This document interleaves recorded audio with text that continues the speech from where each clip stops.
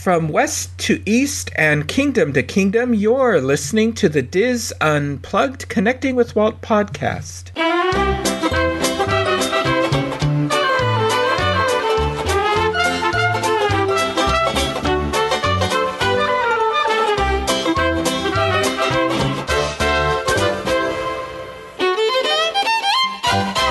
Connecting with Walt is brought to you by Dreams Unlimited Travel, experts at helping you plan the perfect Disney vacation. Visit them on the web at dreamsunlimitedtravel.com. Hello and welcome to episode 53 of Connecting with Walt. I am your host and Diz historian Michael Bowling, and I am joined by my co-host, producer, and good friend Craig Williams. Craig, how are you today? I'm great. How are you, Michael? I'm doing well. So, I think I have a lot of the heavy lifting and planting and transplanting in the gardens done. Good. So, very good. Now it's just doing a lot of the little stuff, vegetable gardens and trimming my topiaries, things like that. Well, so hopefully by the time this is actually out, there will be no more random snowstorms happening anywhere throughout the country, because as of the time we're recording this, that is still happening, and I know people are getting very irritated. So yeah. There's a lot of ebbs and flows or something with winter this year all around the country. It's like people I know, they say it'll be 70 degrees one day and then they're having snow the next. And even out here it'll be upper 70s and then it's in the 30s, the following evening with, we're having thunderstorms and it's just bizarre. And for us, I'll take any little relief from the heat that we can get, but we're facing those scary 80s basically every day now, when I get to be happy about the fact that my electricity bill is going to start dramatically rising after it only running maybe a day or two a month for the past couple months. But yeah. Well, hopefully everybody will be enjoying spring very soon, and that their flowers will start to bloom, and they won't have to shovel anything anymore for a while. So, but what Craig and I are doing in this episode is we are continuing the series, 60 Years of Disneyland, that I started over on the Disney Unplugged Disneyland edition. In previous episodes of Connecting with Walt, we talked about 60 Years of Disneyland and New Millennium, 2000 to 2005. In part 1, we covered events in a resort's history in 2000, starting with the 45th anniversary of Disneyland up to the debut of the largest expansion in Disneyland's history in 2001. In part 2, last week we talked about 2001, from the opening of Disney's California Adventure to the attacks against the United States on 9/11 and the effect it had on the Disneyland Resort. And in this episode, Craig and I are going to take you through the years of 2002 and 2003 at the Disneyland Resort. So Craig, set the stage for us. What were you doing in 2002? I would have been going into my... Oh, gosh. What year of high school would have been? I graduated in 2005, so that would have... I was doing stuff. I was young and stupid. I was probably getting into trouble. We'll just go with that. Oh, okay. Oh, me, I was teaching and, raising children and doing all kinds of stuff like that. So I don't remember a lot of 2002, and that's not a good thing, but it also might not be a bad thing. So anyway, I think our kids are embarking into college and all that, so... Yeah. Anyway, so it was a big year for all of us. So now, let's see. No, our oldest was graduating, I believe, from high school that year. So Anyway, so, well, in 2002, with the drop in tourism and recession following the attacks on 9/11, the company's focus was on trying to attract visitors to Disney's California Adventure, and Disneyland fell into a period of neglect. These years have become known as the Pressler era amongst Disneyland annual pass holders. Photos of overflowing trash cans, fading and chipped paint on building and attraction facades, burnt out light bulbs and marquees, dry rot on the Haunted Mansion, and posts about the crumbling infrastructure of the Main Street USA buildings flooded Disney fan forums. Walt's Park appeared to be crumbling, whilst Paul Pressler and Cynthia Harris focused on closing attractions without opening comparable new attractions and favoring retail opportunities in the resort, along with propping up failing Disney's California Adventure. I had never heard about that before. That is just awful. It was terrible. It was really, we call these the dark years. It was really depressing, and all of this was really it was all about the bottom line. Yeah, and the park suffered tremendously as a result. It makes sense. It's just sad that has to be in the history books on Disneyland. Yeah. Another failure in the history of New Tomorrowland occurs on January 27th when the ground water jets of the Cosmic Waves water play area are disabled. According to the internet rumors, this was done because guests in wet clothes were damaging the seats in Honey, I Shrunk the Audience theater nearby. In response to guest criticism that Disney's California Adventure did not have enough attractions for young children, a Bugs Land opened on October 7th, adjacent to the existing It's Tough to Be a Bug theater. The opening ceremony began with an introduction of Disney's new president of theme parks and resorts, replacing Paul Pressler, Jay Rizzullo, by Disney CEO Michael Eisner. This fourth land at the park offers guests the chance to see the world through a bug's eyes.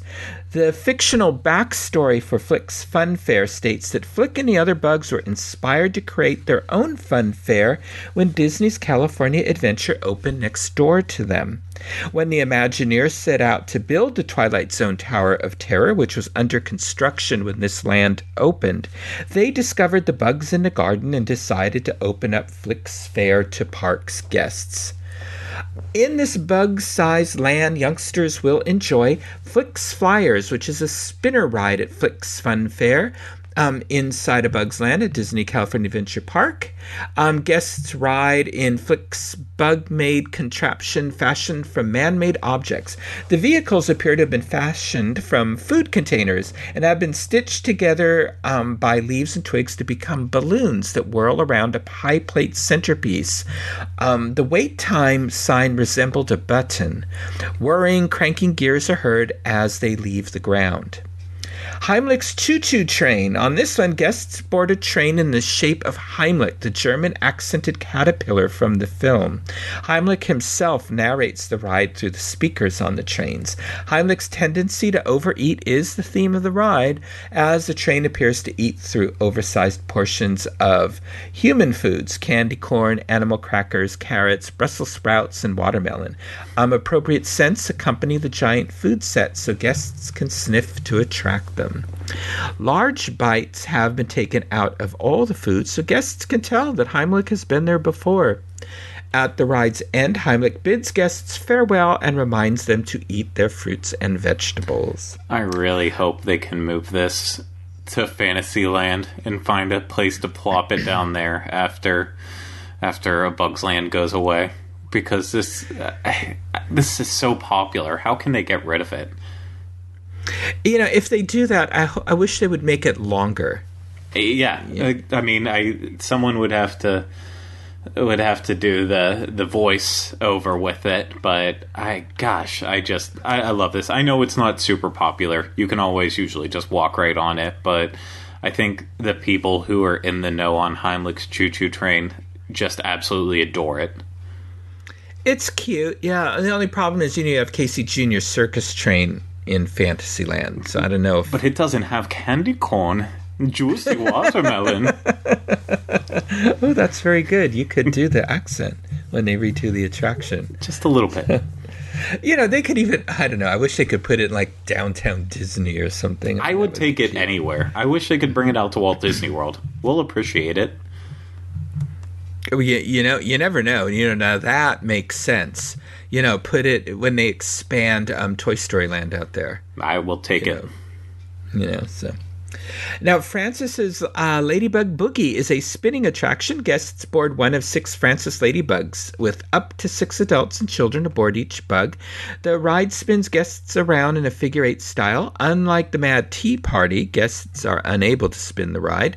The ride features jazz music as guests are spun around whilst they boogie to the music.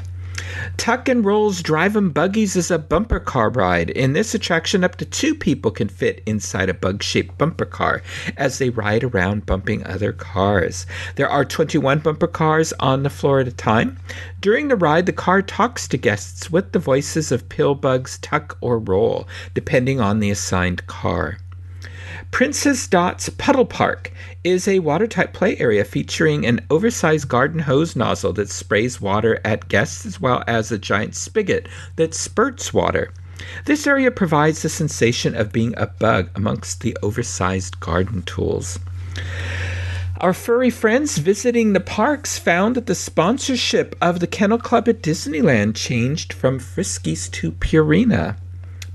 Fantasmic went through an extensive rehabilitation, but the performance remained essentially the same. Le Baton Rouge flew into the location formerly occupied by the One-of-a-Kind shop in Le Gourmet and later Port d'Orleans in New Orleans Square. Le Baton Rouge is a fanciful play on words for the Louisiana capital, Baton Rouge, in case you hadn't guessed. It features Jack Skellington, Nightmare Before Christmas, and Haunted Mansion holiday items, along with other spooky Halloween-themed items, along with the items from the Villain's Lair shop in Fantasyland that closed in 2002. In October, the first Chalk Disneyland Resort walk in the park, and Chalk, of course, is Children's Hospital of Orange County. This saw 11,000 participants stroll through the resort.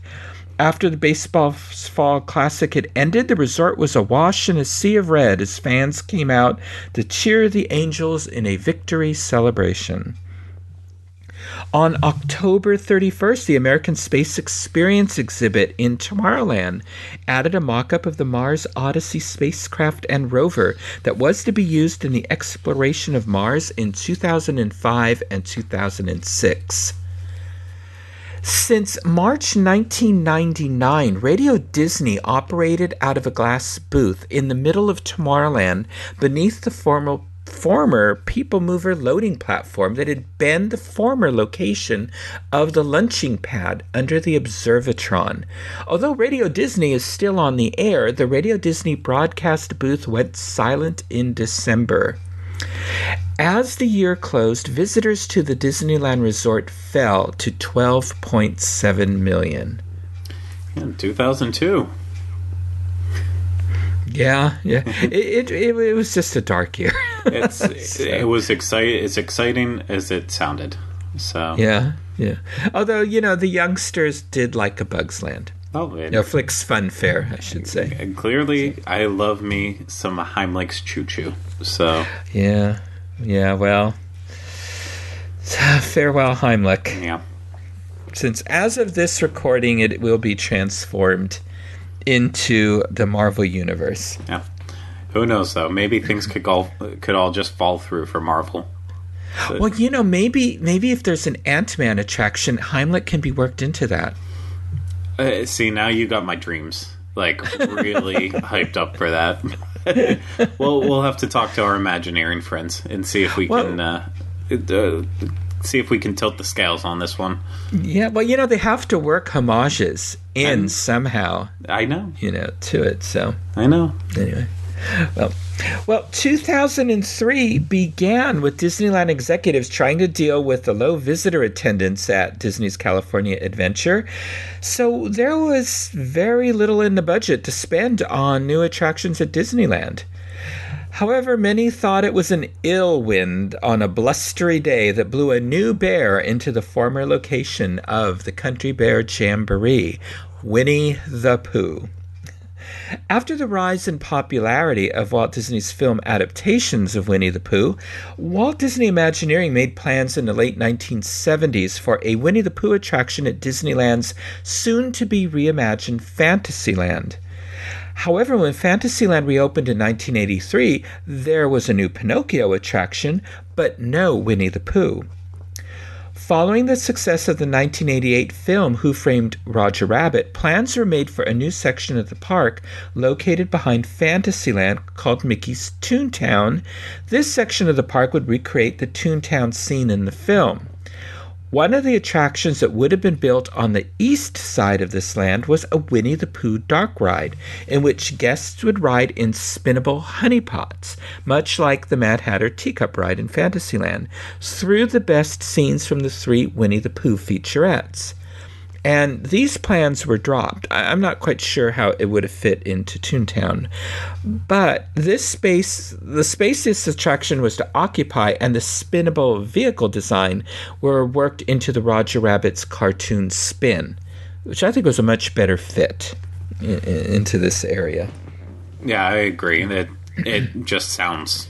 I mean, granted, now that we know what Roger Rabbit's cartoon Spin is, it's easier to say that, but... yeah, I don't think it would have worked. Yeah. Another plan in the mid-1990s conceived of an indoor-outdoor light boat ride with a Winnie the Pooh theme.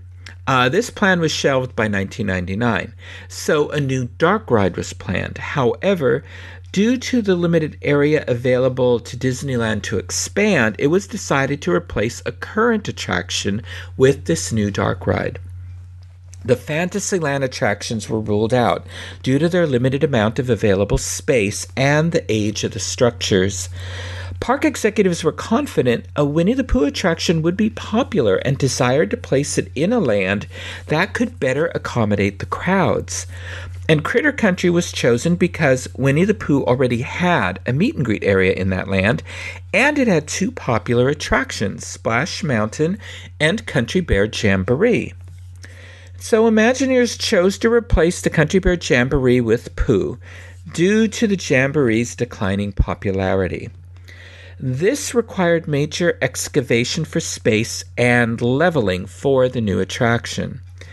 When news of the Country Bear Jamboree's closing became public, many guests were once more upset at the loss of another classic attraction, and again sought to change the park executives' minds. But there was no holding back Pooh. Do you think that if it would have been saved in this case and they would have held on to Country Bear Jamboree, do you think it'd still be around and regain popularity, or do you think it would be like it is in Walt Disney World, where it's just, on a busy day, you might get a couple crowded theaters, but for the most part, you're looking at nearly empty theaters? It's funny. Every time I go into Country Bear Jamboree at the Magic Kingdom, it's a full theater, and so I don't know if it's my timing or what. I think the problem with the Country Bear Jamboree at Disneyland was they overbuilt it. They thought it was going to be wildly popular, and they built 2 theaters. Oh, and that was its problem. They never filled the theaters, and so they ultimately, in its final years, they were running 1 theater. And I think if they had opened it with 1 theater and they kept revolving the shows, where we had the different themed shows, I think we had more than ultimately you had on a regular basis out in the Magic Kingdom. I think it would have been popular, especially if they kept doing overlays to it. I could have told them they were crazy for having 2 theaters. Yeah, now what's too bad is that, some of the forward future looking plans are to build behind Critter Country and expand back there as they're now moving more and more backstage to other areas. And, it's too bad they couldn't have done it back then and, have Winnie the Pooh out there as well. And, and really they didn't need two theaters of Country Bear, but it's too bad they couldn't keep Country Bear and have Winnie the Pooh, and I think it would have made that land a little more popular and have a better Winnie the Pooh attraction, as we will talk about in just a moment. So now the budget for this attraction was set at a reported $30 million, but most of it was dedicated to transforming the Country Bear Jamboree show building. It was suggested that Critter Country could be remodeled to look like the 100 Acre Woods from the A.A. Milne books, but the only significant change to the area was the removal of all references to bears. Well, except for one, of course. And a new meet and greet area was added for Winnie the Pooh and his friends. The mile-long bar was transformed into Pooh Corner, a British country cottage that included a display candy kitchen. The attraction opened on April 7th to coincide with the release of the animated film Piglet's Big Movie. And guests board a beehive-shaped vehicle for a 3.5-minute exploration of the 100 Acre Wood, designed primarily as a visual treat for young children. And it's filled with bright colors, gentle bounces, familiar Richard and Robert Sherman music, and a charming storyline. Upon leaving the outdoor load area, the vehicles enter indoors into the 100 Acre Wood, where Pooh is again trying to get honey with a balloon. With Eeyore and the other characters is Gopher, who appears out of his hole to greet the guests. The vehicles move into the rain scene, moved from the second to last scene in the Magic Kingdom to the second scene in Disneyland's. Most of the experiences from here are identical to the Magic Kingdom's version.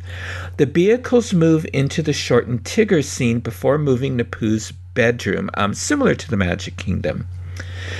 The vehicles move into the Heffalump and Woozle's dream sequence, where the Woozles with Jack-in-the-Box necks watch the guests. And this was formerly the original Country Bear Theater. A pink Tigger pins Pooh to the floor near some honey. Some of the effects at this part of the attraction are similar to the Magic Kingdom's.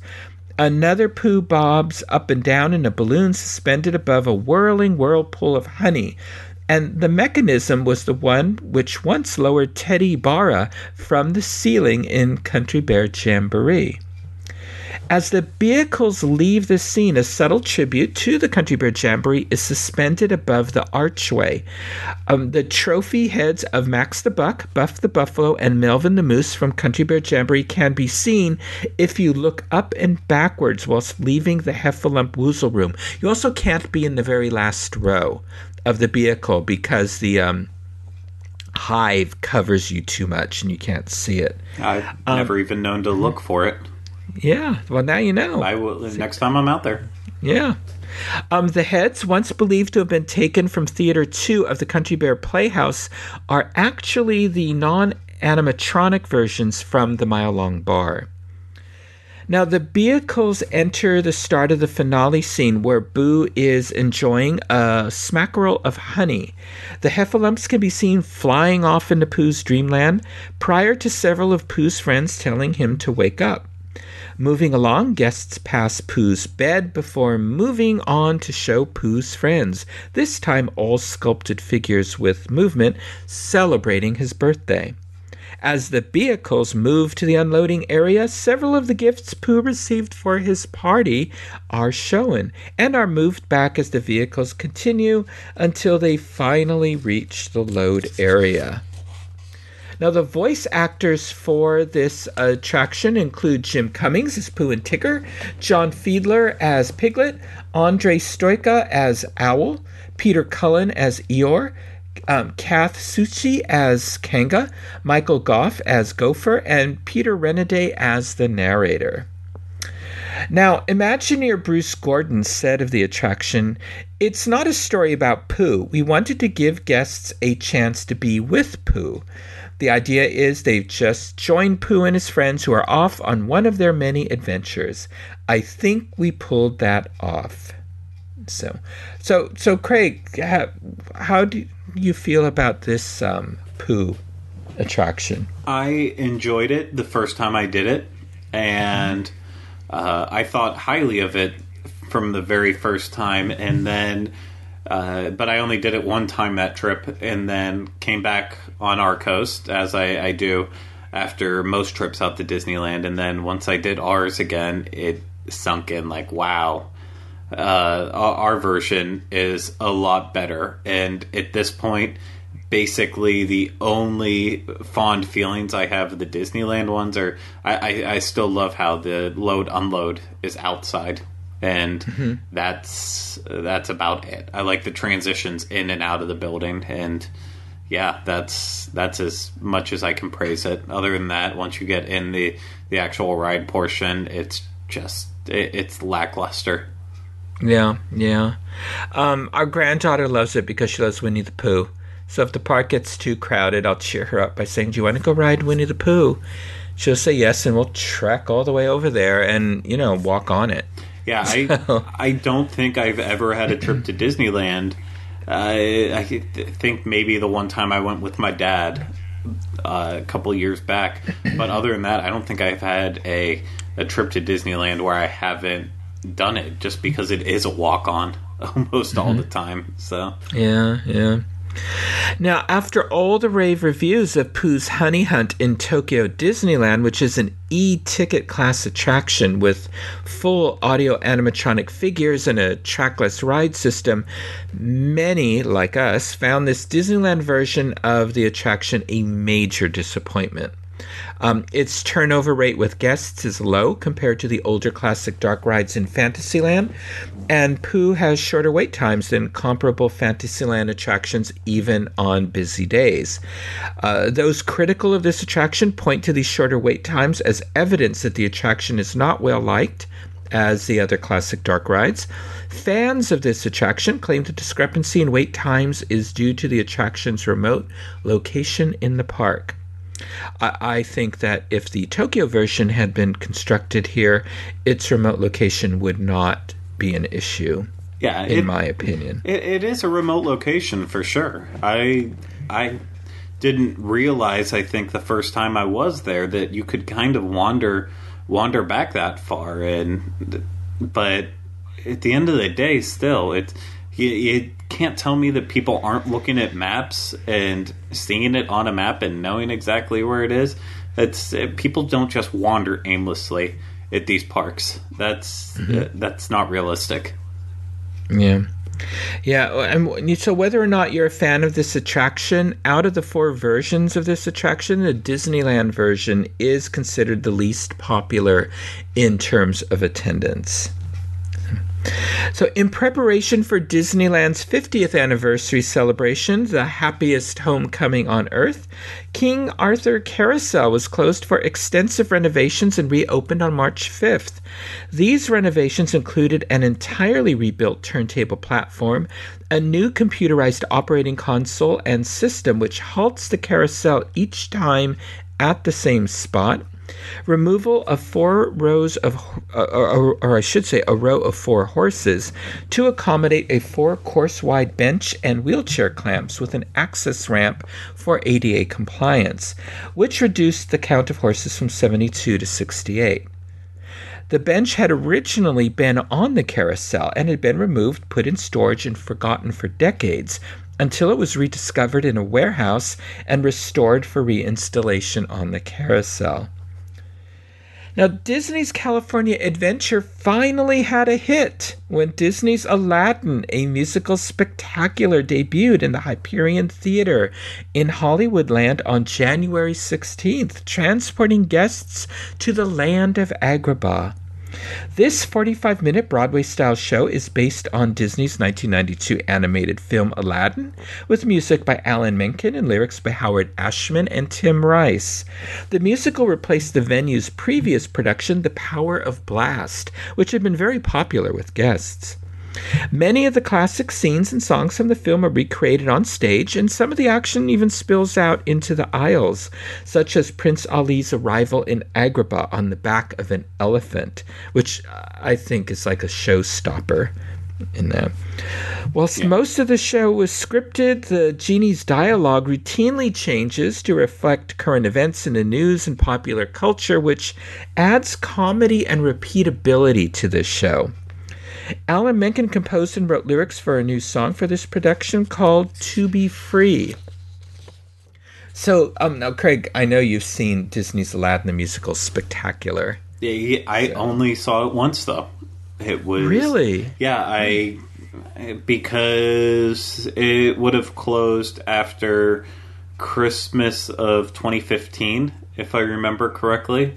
Mm-hmm. And so the first couple trips that I took out with the Diz in 2013, and I think I don't even know if I got a trip in 2014. If I did, only one, but it was just always so jam-packed that Aladdin had never gotten in the mix. And then when I was out there with Kylie on our honeymoon Adventures by Disney trip, part of that was that they had one show where we had reserved seats, and so that was the only way that I was able to get in, because at that point I think it had been announced that it was closing. It had to have been.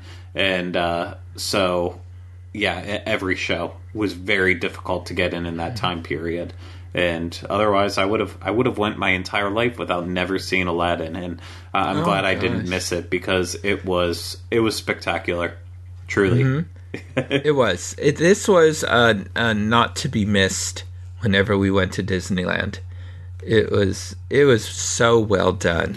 And even after 10 years, people were very upset when it was announced. Well, they tried to close it once, and they were going to replace it with a Toy Story, the musical from the cruise ship. Yes, yeah. And the hue and cry was so loud, Disney changed their mind. But there was no holding back Frozen, as we'll talk about in a future episode. And I'll spoil that one. Yeah. I still haven't seen the Frozen one either. I think I've seen it twice. The repeatability factor is just not there for me. Yeah, I'll see it after this next trip. I want to make that a priority to sneak in for the 45 minutes to see it. Mm-hmm. So, well, they've already shortened it. Oh, seriously? They've already cut a scene from it. Yeah. So, anyway, well, Aladdin wasn't the only stage spectacular to open at Disney's California Adventure in 2003. Playhouse Disney Live on Stage opened at Disney's California Adventure on April 11th in the former location of the ABC soap opera Bistro, as part of the park's continuing efforts to address guest complaints about not enough attractions for youngsters and the large number of restaurants.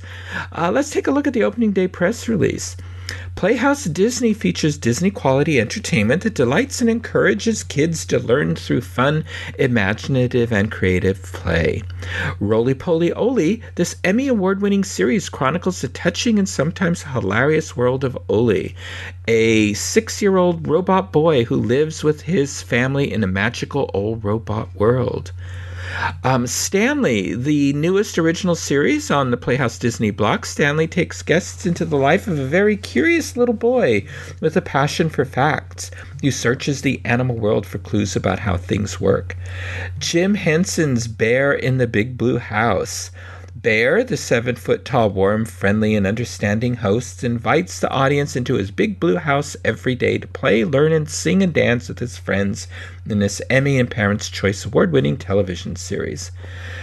Of course, this spawned new guest and annual pass holder complaints about the brightly colored exterior attraction signs on the streamlined modern show building that did not blend in with the 1930s golden age of Hollywood theme of the district. Many annual pass holders took this sign as evidence that the Imagineers and park executives had finally given up on continuity of theme for the struggling park. In February, just weeks before the start of Operation Iraqi Freedom and the beginning of the Iraq War, federal officials ordered the long-term closing of the airspace above Disneyland and Walt Disney World, ostensibly to protect against terrorist attacks. Without public debate or even a request from the new Homeland Security Department, Congress bent its rules to help the Walt Disney Company secure the no-fly zones. The decision has angered pilots who accuse Disney of manipulating terrorism fears for a commercial aim, to close public airspace over its parks as a way to ban competitors' aerial advertising planes and sightseeing helicopters.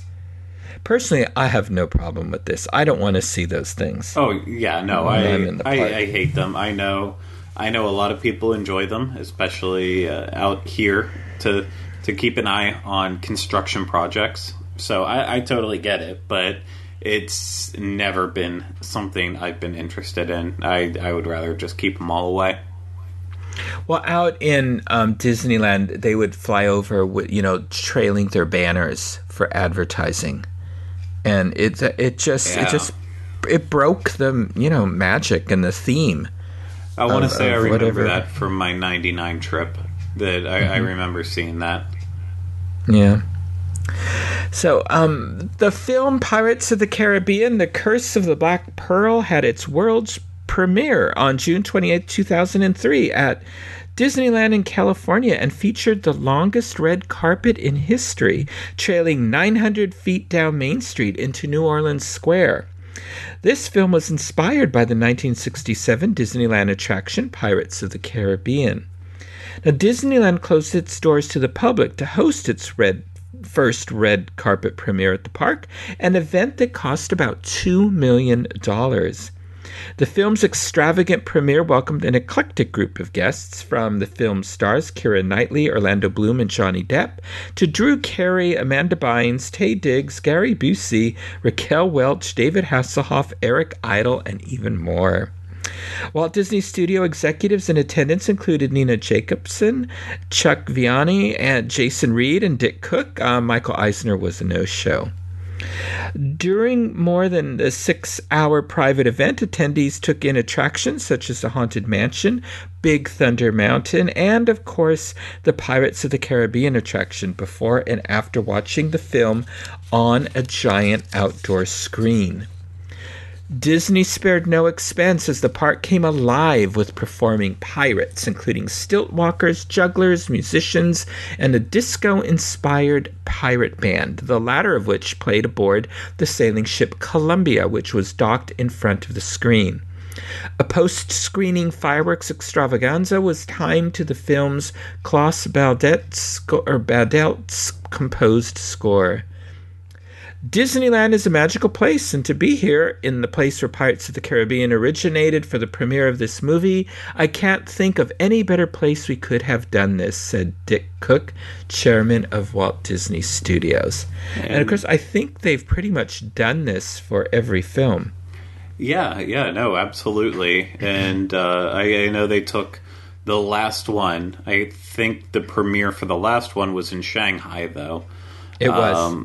But funny enough, I was actually in Walt Disney World the weekend that Pirates of the Caribbean premiered in theaters. Not for its world premiere, but for its actual theatrical release weekend. And I remember I don't even know if we really had it on our radar as a family that this was coming out. It was, just a weird time for us and going to see movies and stuff. So we were in Walt Disney World, and I think it was raining during the afternoon. So we did like everyone did back in the day when it would rain at Walt Disney World. We said, okay, well, maybe we'll go see a movie, and saw a couple things about Pirates of the Caribbean during our trip. So we went and saw it, and then the rest of the weekend they were handing out posters and whatever they could, and like I got a piece of the prop from one of the pieces of treasure that was used in the film. They were giving that away too, and I think that was at Walt Disney World. That might have been with the DVD release later, but no, they went all out for it, and that sparked the pirate mania for me at least. And then things happened, but that first one was really that was amazing. Good. It was so much fun. I enjoyed that film. I like the second too. It was the third that ruined it for me. Is that the one where they hang children in the beginning of it? Yes. Which one is that? I thought, oh my gosh. When a movie starts with a musical number and hangings of children, you know it's not going to end well. Yeah. So, yeah. Well, on September 5th, another tragic accident took place when train number 2, the I Am Brave, derailed on the Big Thunder Mountain Railroad. The accident occurred about 11:20 a.m. after the small red engine and the open-top passenger cars sped through the desert landscape and uphill into a tunnel where the cars separated and the locomotive vehicle derailed. John Nicoletti, a spokesman for Anaheim, said the passenger cars broke free of the locomotive, which was found derailed at the top of an incline. The cars were at the bottom of the grade, about 20 to 30 feet from the engine. Moments after the accident, riders climbed out of the cars and ran out of the attraction, calling for help. "Someone is hurt bad. It's really serious. Get someone up here," cried 2 young men running from the site of the accident. The scene was chaotic, officials said, as riders ran from the train and called out for help to bewildered park guests. Authorities said it took Anaheim firefighters and paramedics 20 minutes to get the trapped passengers out. Frontierland was quickly sealed off, and cast members in coonskin caps kept guests from entering the area. Emergency crews set up a staging and treatment area near the Riverbell Terrace, a restaurant not far from the entrance to Big Thunder Mountain. Marcelo Torres, 22, of Gardena, died in the accident as a result of extensive internal bleeding from severe blunt force trauma to his chest, causing rib fractures, lacerations to his lung, and other injuries. Emergency workers said they had to extricate him from the front passenger car. 10 other riders, ranging in age from 9 to 47, were treated for moderate to minor injuries at hospitals. "We are shocked and saddened by this," said Cynthia Harris, president of the Disneyland Resort. "Our hearts and prayers go out to the family of the victims and all the people who were injured." Later in the day, Michael Eisner attended a news conference at the park to express his condolences to the victims' families. "For the last 50 years, the safety and well-being of our theme park, our guests, and our employees has been and continues to be our top priority," he said. Walt Disney Company officials declined to comment in detail, saying Anaheim Police and the state's Division of Occupational Safety and Health are investigating the incident. They said the ride would remain closed until the inquiries are completed. The investigation determined the cause of the accident was caused by a mechanic who did not tighten bolts and attach a safety wire to a wheel assembly. The assembly fell off, leading to a partial derailment in which the lead passenger car slammed into the locomotive's undercarriage as the train entered the last turn of the tunnel, immediately preceding B-lift. The attraction would remain closed until 2004. In Tomorrowland, American Space Experience, sponsored by NASA, ended its mission on October 26th. This exhibit, celebrating 40 years of NASA achievements, was closed to make room for the new Fast Pass area for Buzz Lightyear's Astroblasters. Resort attendance stayed flat in 2003 with 12.7 million visitors. If there was a silver lining, it was that attendance at Disney's California Adventure had increased 13% to 5.3 million, still well below the forecasted 7 million visitors to that park.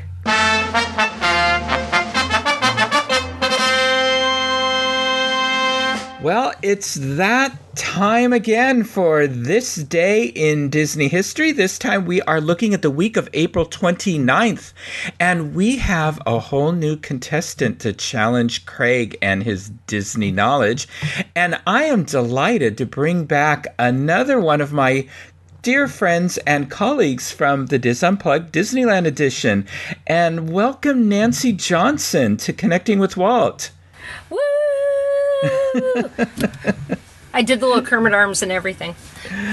Oh, so Nancy, it is great to talk to you and see you. It has been a really long time. I know, it's been crazy, all this stuff, and we actually spent the weekend at the park, actually scored a DVC one-bedroom villa the other weekend. So that's a miracle. That's a shocker, I know, right? So yes, very fun. Excellent. And we saw that they're running Pixar cartoons on the little kid TVs in the lobby now. They're running the Pixar shorts instead of the Mickey cartoons like they usually run for Pixar Fest. Yeah, that's great. I'm looking forward to getting down there and seeing it in a couple of weeks. So, it's very Pixar-y. Yeah. So Craig is here, and he is. You're going to be challenging him. You have a lot of Disney knowledge, also. So this is sort of going to be a battle of the Disney Titans today. Oh yeah. Dun, dun, dun. For our friends at home who want to play the home version of the game, just to let you know what the rules are. When I present a multiple choice question, if our contestants or you at home, if you choose not to hear the multiple choice answers and you get the answer correct, you will receive 3 points. If you choose to hear the multiple choice answers and then get the answer correctly, you will receive 2 points. If you ask to have one incorrect answer removed and you get the answer right, you will receive 1 point. Or if your opponent answers the question incorrectly, you can steal it and answer it correctly for 1 point. And remember, at home or even here, no Googling, Binging, Yahooing, or anything else that's out there for the answers. So Nancy, are you all set? Any questions? Bring it on, baby. All righty. Bring it on. Well, Nancy, since you are our guest dizzer here, would you like to answer the first question, or would you like to pass it to Craig? Ooh, that's a good question. Yes, there's strategy involved in this decision. Oh, we don't have the rights to that music. I'm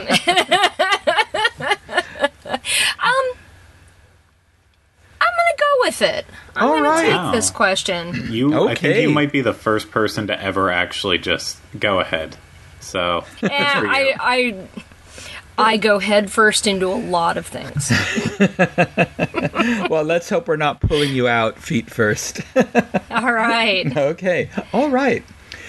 Disneyland's Sleeping Beauty Castle walk-through attraction was dedicated on April 29th, 1957. What child film star participated in the dedication? This is April 29th, 1957. Ooh.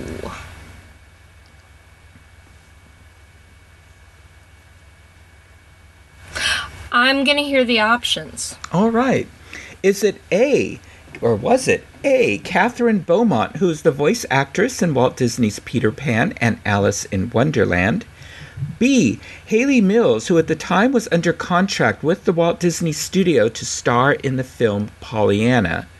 C, Shirley Temple, who had presented Walt Disney with an honorary Academy Award for Snow White and the Seven Dwarfs? Or D, Annette Funicello, one of the Mouseketeers from the popular Walt Disney Mickey Mouse Club television series? Ooh.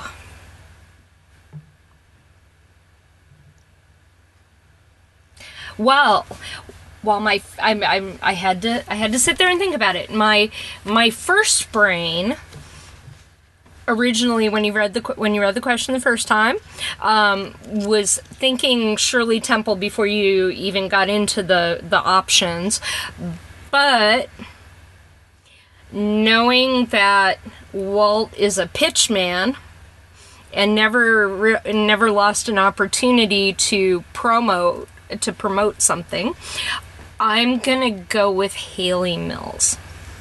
Okay, final answer? Haley Mills. Okay, that is incorrect, but good logic. Craig, do you want to take a stab at this? Yeah, I will. So it doesn't cost me anything for guessing. So nope. I'm gonna go with Catherine Beaumont. All right, that is incorrect. You know what we always say on this show, Nancy? Go with your gut. Go with your gut. I know it was Shirley Temple. It was Shirley Temple takes part in the dedication of the Sleeping Beauty Castle walkthrough at Disneyland. How old was she at that point? Gun. She was an adult because joining Miss Temple is Walt Disney, and Miss Temple's oldest daughter Linda, son Charles, and youngest daughter Lori. In 1939, child star Shirley Temple had presented Walt with an honorary Academy Award, won Big Oscar and 7 Little Ones for Snow White and the 7 Dwarfs. And that award can be viewed today in the lobby of the Walt Disney Family Museum in San Francisco. So, okay. Well, it's still an even playing field. So, okay, Craig, it's your turn now. So, for April 30th, on April 30th, 1969, Disney executives hold a press conference to make an announcement. What was the announcement? What was the year again? Sorry, April 30th? April 30th, 1969. I'll go with multiple choice. Okay, is it A, plans for its Florida project in Orlando? B, the official opening date for the Haunted Mansion at New Orleans Square in Disneyland. That's the announcement of the official opening date. Announcing that Charles Boyer was coming out of retirement to perform the title song for the upcoming animated film The Aristocats. Or D, the castle in the center of Walt Disney World would be named for the Disney princess Cinderella. Oh boy, that's all over the place. Mm-hmm. And I don't even have one of those that seems like it is ahead of the other. So it's just really puzzle it out, think it out. Oh, I talk it out, baby. Talk it out. I have nothing to talk out on that. It's just I'm just gonna go with I'm gonna go with D because I don't. The castle in the center of Walt Disney World would be named for the Disney princess Cinderella? Yeah. That is incorrect. Okay, Nancy, it's to you now. So is it for this announcement on April 30th, 1969, did Disney executives announce plans for its Florida project in Ohio, or the official opening date for the Haunted Mansion at New Orleans Square in Disneyland, or that Charles Boyer was coming out of retirement to perform the title song for the upcoming animated film The Aristocats? Well, considering 69 was the year of quite a bit of renovation and new things at Disneyland, I am going to go with the Haunted Mansion, because 2 years for building Walt Disney World in Florida to get a hotel up during that era was a little on the rough side. So, with the scope of that project and the fact that they had to do all the digging and the water removal and stuff. So I think it's too quick to get Florida, so I'm going with Haunted Mansion. Well, keep in mind, Disneyland was built in a year and a day, and the answer is... They didn't have to... A, plans for its Florida project in Orlando. During a press conference at the Ramada Inn on Highway 50 in, I have no idea how you pronounce this town, Craig, Ocoee. Ocoee. Ocoee, okay. In Ocoee, Florida, which at the time was a little suburb on the outskirts of Orlando, Don B. Tatum, the president of Walt Disney World Company details the more than 3 years of planning for a destination vacation. It has been 2 years since special legislation was passed to allow Disney to build its Florida project. And now the Disney Company has rented out the entire Ramada Inn for Walt Disney World's official first press event. A large circus tent outside the hotel is filled with models and artist renderings of Walt Disney World for this 3-day gala. Amongst the Disney officials in attendance is Walt's brother Roy O. Disney and Disney publicist Charles Ridgway. A 16mm 17-minute film titled Walt Disney World Phase 1 is screened at the Parkwood Cinema Theater. It shows the master plan and artists' depictions for a theme park, which will open in 1971. Yeah, that threw me off because I was going with the Florida project, the Epcot film being the official announcement, so that's why I didn't even consider it. But yeah. But these are the plans. This is what the Magic Kingdom and all that was going to look like. See, I was thinking about the whole redoing, how they had to redo Bay Lake. They had to get the water all set up. They had to dig an entire lake, and build and move sand around. And yeah, it is amazing what they did. People don't realize it unless they listen to the show. but yeah, it was the largest civil engineering project in the United States at the time. Yep. So, okay, back to you, Nancy. So here you go. Here's your chance to get on the board. Okay. For May 1st. Rollin', baby. We're into a new month. This made its debut on May 1st, 1989. May 1st, 1989. Mm-hmm.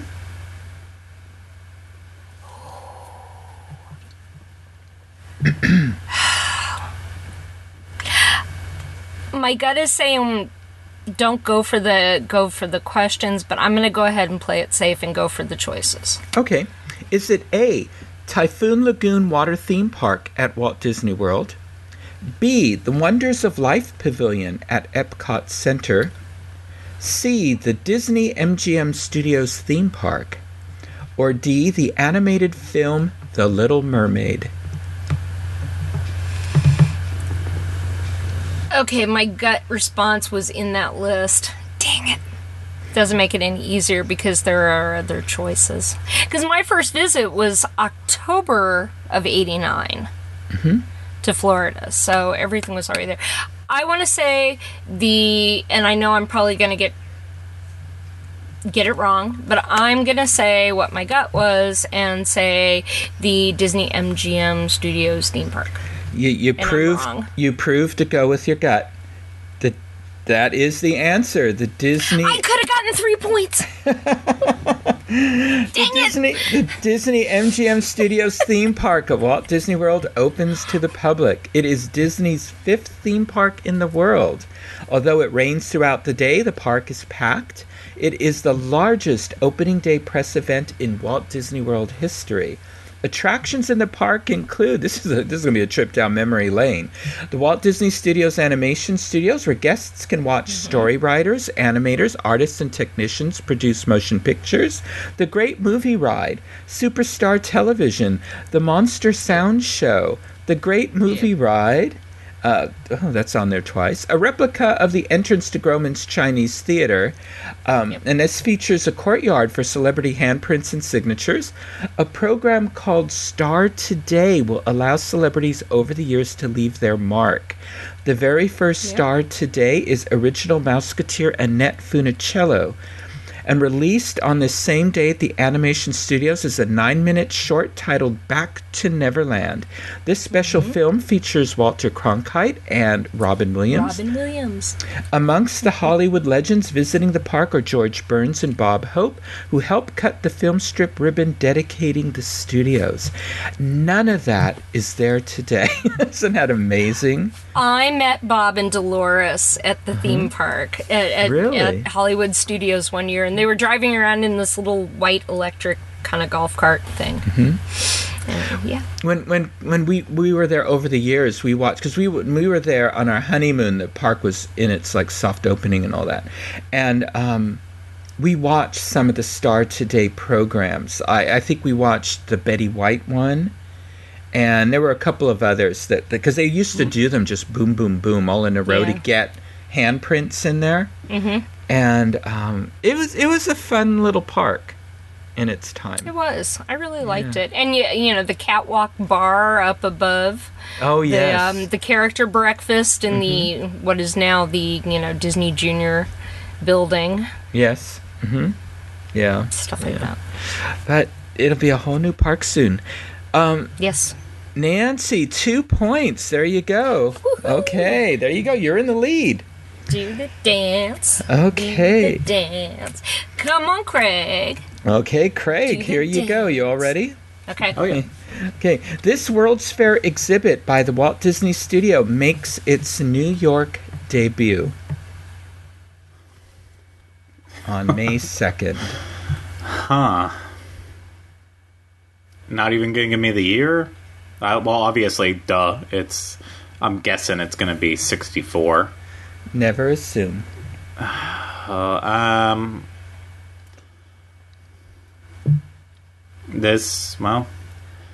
When you say, I don't, oh gosh. See, the thing that I'm not as familiar with is with obviously I know the 4 major attractions, but I don't know if you're trying to trick me in that there was maybe like a little exhibit after the attractions where you saw more, and that's what you're referring to. So I'm going to have to go with multiple choice because I think you're trying to trick me, but now I'm going to find out you're not. Would he be a weasel? Craig and I have been co-hosting this show for 3 years. He knows me well. Is it Progress Land, which opened in 1964? B, It's a Small World, which opened in 1964. C, the Technicolor cartoon short Mickey's Surprise Party, which was at the 1939 New York World's Fair. Or D, Great Moments with Mr. Lincoln, which was at the 1964 New York World's Fair. Well, that didn't help. Gosh. Well, I did leave one out of 1964. You did. So I'm going to go with...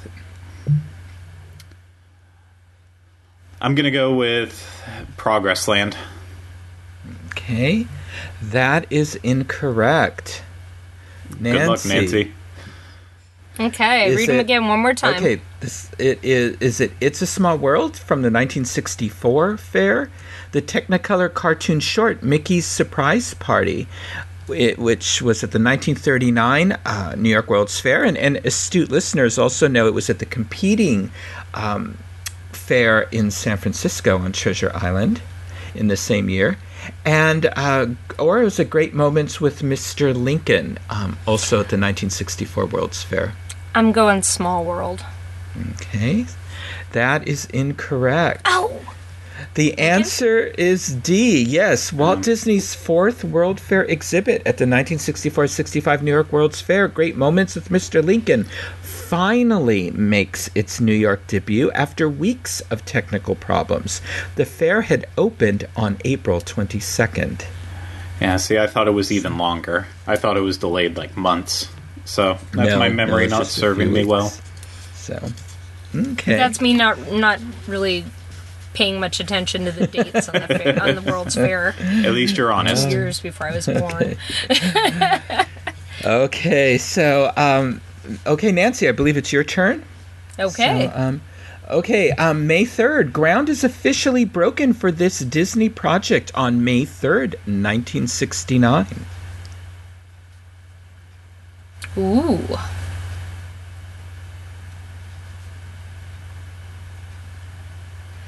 Ooh. And ooh.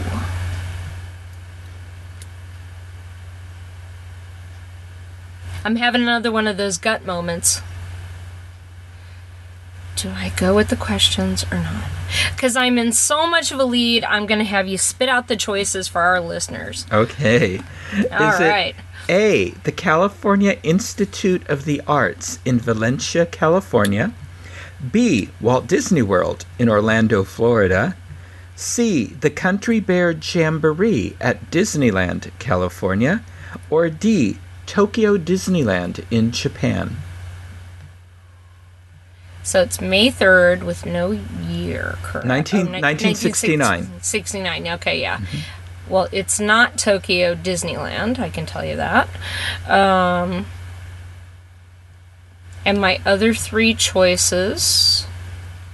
California Institute of the Arts, Walt Disney World, or the Country Bear Jamboree at Disneyland. I'm thinking B, because CalArts had been around. A lot of the 9 old men had taught at CalArts. Alice and Mark had little CalArts moments. I'm going with B. B, your final answer, Walt Disney World in Orlando, Florida? Yes, because if they announced it in April, then why wouldn't it be... Then why wouldn't it be in May they would start breaking ground? You know, you'd think that, and that's probably why I added that on there. But it was actually A. Ground is officially broken for the California Institute of the Arts. You didn't give me a chance to steal. Oh, I'm sorry. Okay, Craig, I'm going to give you that 1 point. I will actually be honest, too. That is what I was going to choose. Oh, excellent. So you knew that then. Very good. I've done that once before. I didn't think you would pick out, since they were all bigger projects, I didn't think you would pick out Country Bears as the one small thing to take place in there. So you never know. Yeah, but he's Weasley. I am. He is. And I meant that with every bit of love and affection. But also known as CalArts, the school was founded by Walt Disney when the Chouinard School of Music and the Los Angeles Conservatory merged in the early 60s. And although Walt Disney had passed away a few years before this groundbreaking, the CalArts student newspaper will be called Walt, since CalArts was the result of his vision and a large endowment from him and the Disney family. I totally thought CalArts had been around earlier in the day. Yeah. No, but well, I mean, totally. In other forms like Chouinard and the Los Angeles Conservatory and stuff like that. So, okay, well, good. Well, okay, Craig, you're on the boards too. So you're halfway there to Nancy. So it's 2-1 in Nancy's favor. And Craig, it is your turn now. Disneyland guests welcome the opening of this on May 4th, 1977. I'm going to take a shot in the dark, and I'll probably be wrong, but it's my only chance because Nancy gets the last question. I'm going to go with Space Mountain. Final answer? Yeah. You are absolutely correct. Space Mountain opened in Disneyland. This was based on concepts by Imagineer John Hench. Space Mountain at Disneyland was designed by Bill Watkins. It also opening as part of the Space Mountain complex is the Starcade Arcade, Space Place Restaurant, and the Tomorrowland Space Stage. Space Mountain will have its official grand opening on May 27th. Very good. 4-2. So Nancy, you could either tie this or even win it, depending upon how bold you are. So. Ooh. Okay, so Nancy, this becomes official on May 5th, 2006. May 5th, 2006.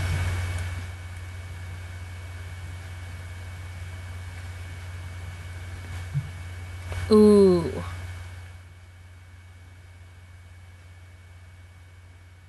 I'm thinking of something. My brain is thinking of something. But I'm not going to be bold. I am going to be mild sauce today. Okay. So no bold and zingy for me. So is it A, the Walt Disney Company officially enters the Blu-ray market? B, ABC Sports becomes ESPN on ABC, utilizing ESPN graphics. C. The debut of the Disney Channel film High School Musical became the highest-rated premiere at the time. Or D. Disney completes its acquisition of Pixar Studios.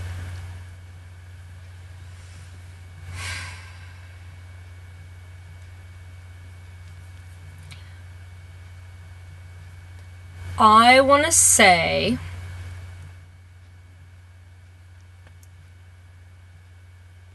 I'm trying to remember if High School Musical came out a year before High School Musical 2, because we have this lovely video of Zoe, who is now almost 13 and would probably die from this, of her acting out High School Musical 2 songs, Sharpay songs, in front of the big flat screen TV we got.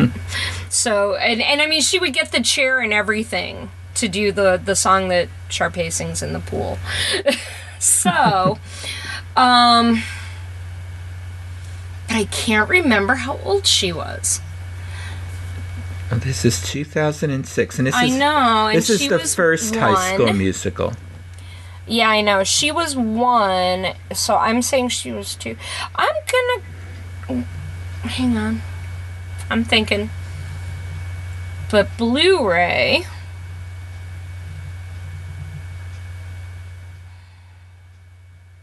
Blu-ray comes somewhere right around there, too, within at least a year or so of that. Everything happens in a tiny window, mister. How dare you? Well, I'm going to go with the gut and go High School Musical 1. Okay. Right. Unfortunately, my gut said you were no, you were true to you were true to your school, but that's not it. Craig. So, what became official on May 5th, 2006? I really don't know, but I'm guessing you put the Pixar in there to really mess around with me. And you know what? I'm just going for it since I already won this one. You should. So, go with Pixar. You know, you're right. I did put it in there to mess around with you, and you are correct. Disney's acquisition of Pixar Animation Studios is completed. I finally got it. You finally got one. Pixar I know, is now a wholly owned subsidiary of the Walt Disney Company. Just so you know, Nancy, Craig has gotten every Pixar-related question wrong. Yeah. It's become a running gag. And I'm not as good with my Pixar. I'm just not as good with my Pixar. And I got stuck in the memories of small blonde-headed children mocking the TV. Oh, I know how that goes. Well, okay, what was the date on the Blu-ray? You were right. It's 2006. Also, it is just a different month. Just a different month, yeah. Yeah, everything was so freaking close together. It was later in the year. I think same thing. ABC Sports. It was towards the end of the year. I think High School Musical was in the fall, wasn't it? You know, it's funny. I didn't jot the date down for that. So, all right. Google. Like I usually do. I don't know why. So. Anyway, well, Craig, congratulations. Yay, you came out ahead this week, 5-2. Nancy, that means we need you to come back next week. Challenge there we your go. honor. I'd be thrilled to. Excellent. Well, we will look forward to having High School Musical next week. 2006, January. I'm so sorry. January 20th, 2006. There you go. There's your answer. Thank you.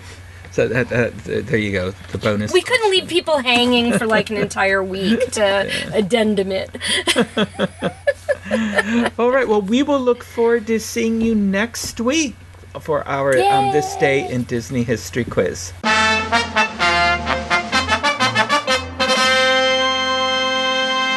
So many books, films, articles, interviews, and lectures were sourced for this episode of 60 Years of Disneyland, including The Disneyland Story, The Unofficial Guide to the Evolution of Walt Disney's Dream by Sam Genoway, and The Disneyland Encyclopedia by Chris Stroder. Some of the websites I checked out for articles were the Orange County Register, the Los Angeles Times, Disney Extinct Attractions, the Disney Parks blog, the Disney Wiki, Laughing Place, and Yesterland. I'd also like to thank my lovely research assistant and wife, Carol Bowling, for her invaluable work locating the additional material I needed for this episode.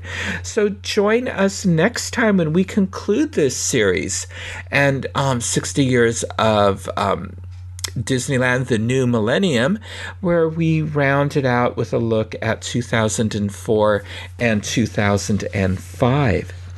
So, Craig, until next time, where can our listeners connect with you on the Diz Unplugged? You can find me Tuesdays on the Walt Disney World edition. You can find me on Thursdays on the Universal edition. Random days on the Diz Daily Fix. And, of course, you can always connect with me on my social media channels on Twitter and Instagram at Teleclaster. But what about you, Michael? Well, you can always send me messages at michael@wdwinfo.com. On social media, I'm at Twitter at mbowling121. Facebook, I'm Michael Bowling. That has the Connecting with Walt little logo on there. Instagram, I'm Michael Bowling the Diz. And of course, you can connect with me and Craig on the Connecting with Walt Twitter page at Connecting Walt for even more little interesting tidbits about history and little interesting comments from me and Craig from time to time.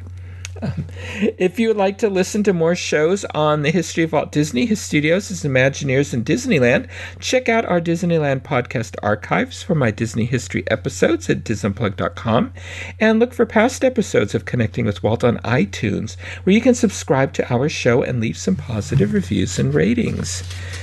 And remember, I only hope that we don't lose sight of one thing, that it was all started by a man, Walt Disney, and his brother Roy. And thank you for making us a part of your day.